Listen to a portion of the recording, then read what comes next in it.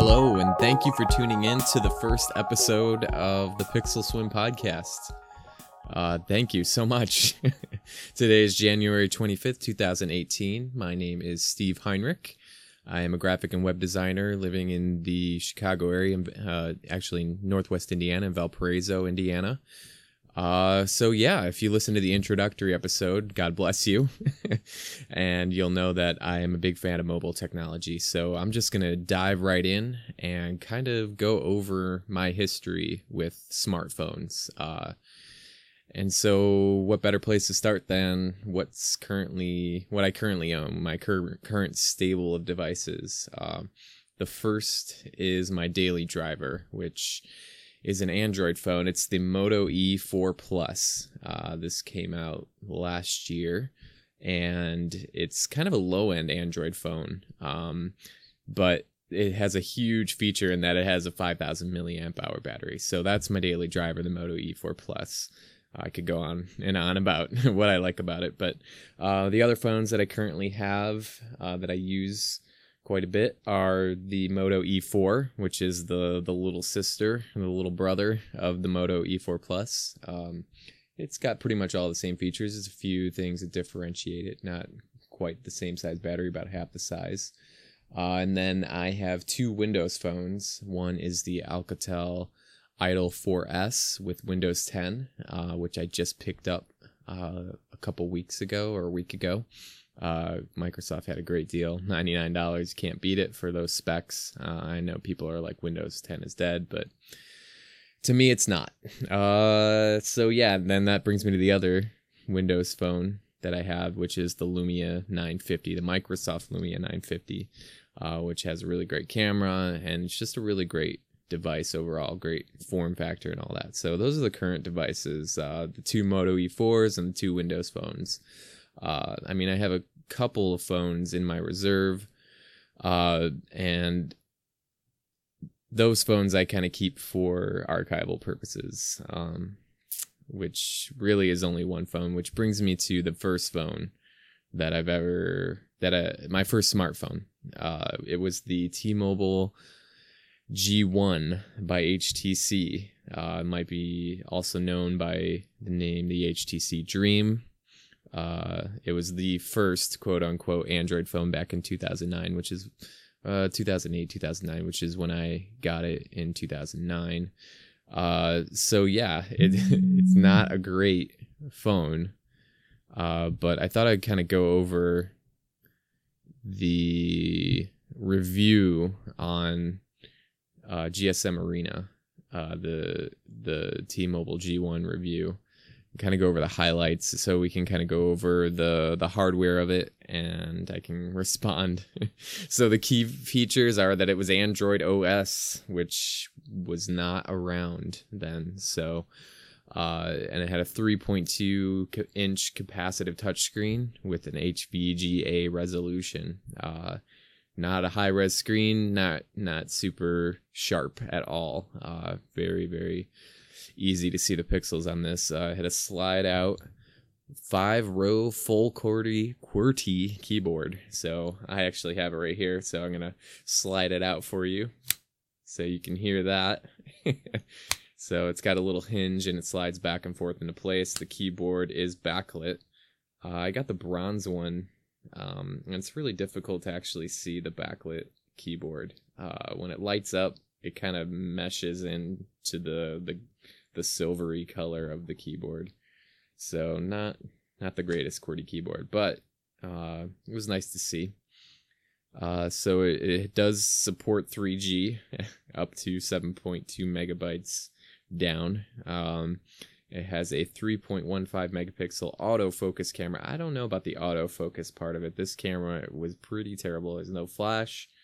But on the back of it, and I'll put links in the show notes so you can see this. On the back of it, around the camera, is a little mirrored reflective surface. I'm not sure if that's to help you see yourself, to make sure you're in the frame or not, but you can check that out. So it has Wi-Fi, GPS, an accelerometer, a digital compass, and a trackball, which is a very rare thing to see. these days. By rare, I mean non-existent, because everything lives on the screen now. So that's how you navigate. So the GSM Arena lists some of the main disadvantages. Quite unassuming looks is the first disadvantage. Yeah, it's not the prettiest phone, especially the bronze. I don't know why I got the bronze version. I thought it was a good idea at the time. There was a white version and a black version as well. But I went with bronze for some reason. Pretty bulky and heavy. No, not necessarily. It's tiny compared to phones today. And this was written, these main disadvantages were written back in 2009. So yeah, I suppose it was pretty bulky. It says the slider mechanism rattles. I didn't have that problem. No video call camera, so no front facing camera. No video recording. I think that was fixed in an update. I could be wrong. So there's no Flash support in the web browser. So we all know Flash is kind of on the outs these days, but back then it was something to think about. There's no FM radio, no screen auto rotation, and no smart dialing. So I guess coming from a feature phone, smart dialing might be an issue. But yeah, so those are some of the main disadvantages they listed. But this phone was really, I really got it because it was Google's phone. I was big into Google. So around the time that this came out, I was working, I was still at the job that I'm at now, but we were building an e-commerce website and optimizing for Google. So Google and Gmail, I just signed up for Gmail. So Google was like a god in my eyes. Like, I loved everything Google at the time. So I never really jumped on the iPhone when it came out before this, but I wanted to get this phone because it was a Google Android phone, and it was like, oh my God, will just work with all the services I have. It's going to be amazing and great. It really kind of turned out to be a pretty big disappointment as far as lagginess, and the camera was just terrible. And it was really unfortunate because I wish there were some shots where I wish I had an actual camera with me at the time, but I got really bad ones. So I actually had it the year that I got engaged, and so we went to dinner after we got engaged that night, and was trying to get some good pictures. We went to medieval times, and it was pretty low light in there, so the pictures are pretty miserable looking. We look like The Walking Dead. We look like zombies.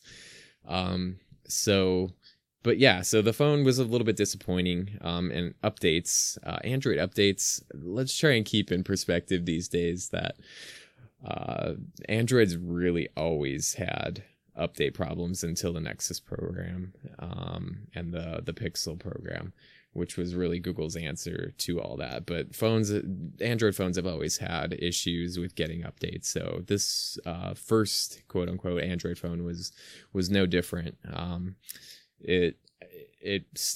got it on 1.5, which was Cupcake, and I remember getting an over-the-air update still on Cupcake, but this is kind of where I really got into the smartphone world, and I actually rooted the phone and installed CyanogenMod, which back then was in its early days, and kind of really the whole point of CyanogenMod at that point was to get the updates that weren't coming to this phone. So I did Flash Donut on it. It ran pretty well. It basically stock back then. CyanogenMod wasn't adding a lot of features like they do now. So I just Flash Donut, and it was nice to be able to do that. So that's where my rooting and my flashing days started. So, and I did that later with other phones too, because of the experience with it. I was so worried the first time flashing this because it was, I was worried I was going to brick it because I had no idea what I was doing. And the tutorials and everything were all very new. So somehow I managed to do it, and I managed to flash it. So, and I did try later on, there was an Eclair ROM, Android Eclair, I think it's 2.0, that I tried to, or that I flashed on it, because I was like, oh my god, there's all these cool new features of Eclair, I'm going to put it on here, it's going to be great. And it was just super laggy, and the battery just drained very quickly. So right now the phone is on 1.6, which is Donut, I believe, because that's kind of the best it gets for this device. But yeah, the phone wasn't great. It worked, it was cool to get all my Gmail stuff, my calendar, my emails and stuff in a really unified way. But outside of that, the experience wasn't that great. I was very underwhelmed. I thought I was going to have this cool smartphone that, oh, look at your iPhone, check this phone out, and I there was no way I was going to do that, so show anybody. So yeah, that was kind of my first experience into the Android world, smartphone world. Really is the first smartphone that I had. I had a few dumb phones before that, but throughout my history, I've had 9 different Windows Phone devices. I'll just kind of go over a few highlights here in my phone history because I have it all typed out. So the first Windows Phone that I ever got was the HTC 8X. I don't remember what year that was, but it was a nice little phone. I mean, the thing is that I like to tinker, and I thought Windows Phone was definitely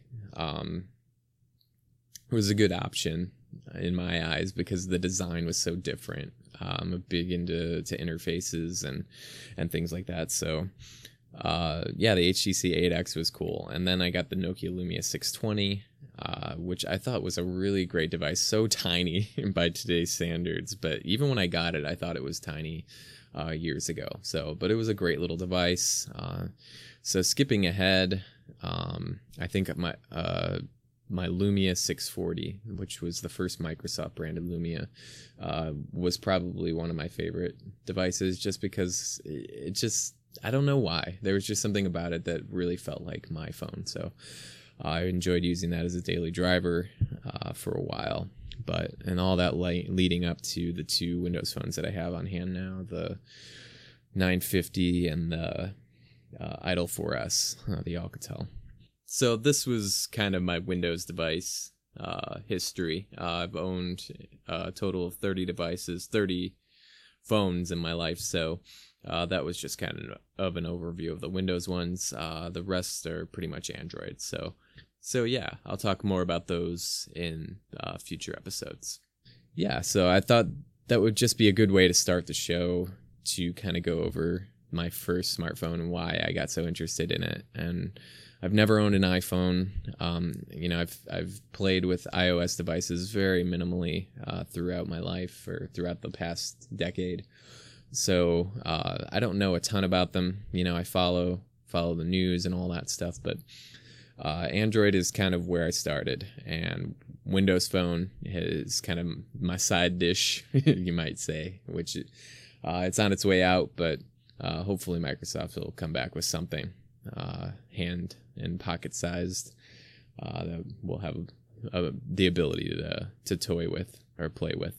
So they're toying with us. Yeah, that's where I wanted to get started. And I just kind of want to also emphasize the fact that I'm really a bargain hunter when it comes to devices these days, especially. Money is not exactly flowing out of my pockets right now. So in order to keep up my geek fetish with these things, I kind of go with the cheaper options, and for a while there I was kind of going with flagships that were a couple years old. But the thing is I also have a big emphasis on battery life, which kind of eliminates the 2 Windows phones that I have on hand. Those are not battery kings by any means. But yeah, so I definitely like a budget. I like getting a deal. I like a budget device. I like getting a deal. I like stretching budget devices to their limits. So that's kind of how I play things. So that's that would explain why I have the Moto E4 Plus and the Moto E4, and why I really enjoy using them. It's hard the battery, having a giant battery on a device is amazing, and I got an amazing deal on the Moto E4 and the Moto E4 Plus. I think I tweeted it out a little while ago. Last October, I think, is when I got it. I got the Moto E4 Plus for $99 and the Moto E4 for $40 here in the US. They were both the Verizon prepaid versions, but there was I got unlock codes for them on eBay for about $2 a piece, and unlocked them, and I used them on a T-Mobile network. So not on T-Mobile itself, but I'm on Mint Sim, so which runs on T-Mobile's network. So yeah, so that said, I kind of decided that I wanted to do a bargain of the week segment. I love hunting for good bargains. This one I've actually looked at for a while, and I'll put a link in the show notes. It is the Nokia Lumia 635.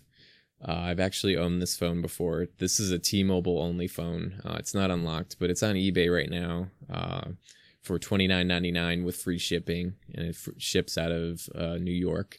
So yeah, for $30, it's a steal, really. I think I bought the phone originally for, probably around $100. So it's not the best phone. It doesn't have a flash, no front-facing camera. The camera on the back isn't that great, but to have as a backup device, that if you're literally only worried about taking phone calls and sending some text messages, you're set to go. You're good to go. So yeah, that's my I don't know what to call the segment, my bargain of the week. I'll come up with a better name for it, but yeah, so that's it for this week. Sorry about all the ums and the so's and stuff like that.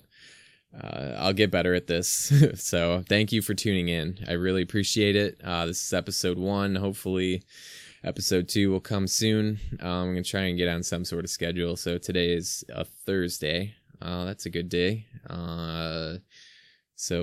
But yeah, just follow me on Twitter. If you want to visit my website, pixelswim.com, and there's all my social links, so you can follow me on Twitter. And I'll post when I release a new episode. So I'm not sure what the scheduling is going to be. I think I originally said once a month, but I want to do it more than that. But either way, thanks for listening. Hope you can subscribe to the podcast, and look out for a new article, hopefully coming soon on my website at pixelswim.com. Yeah, so that's it. Thanks for tuning in. I appreciate it, and have a great night. Godspeed.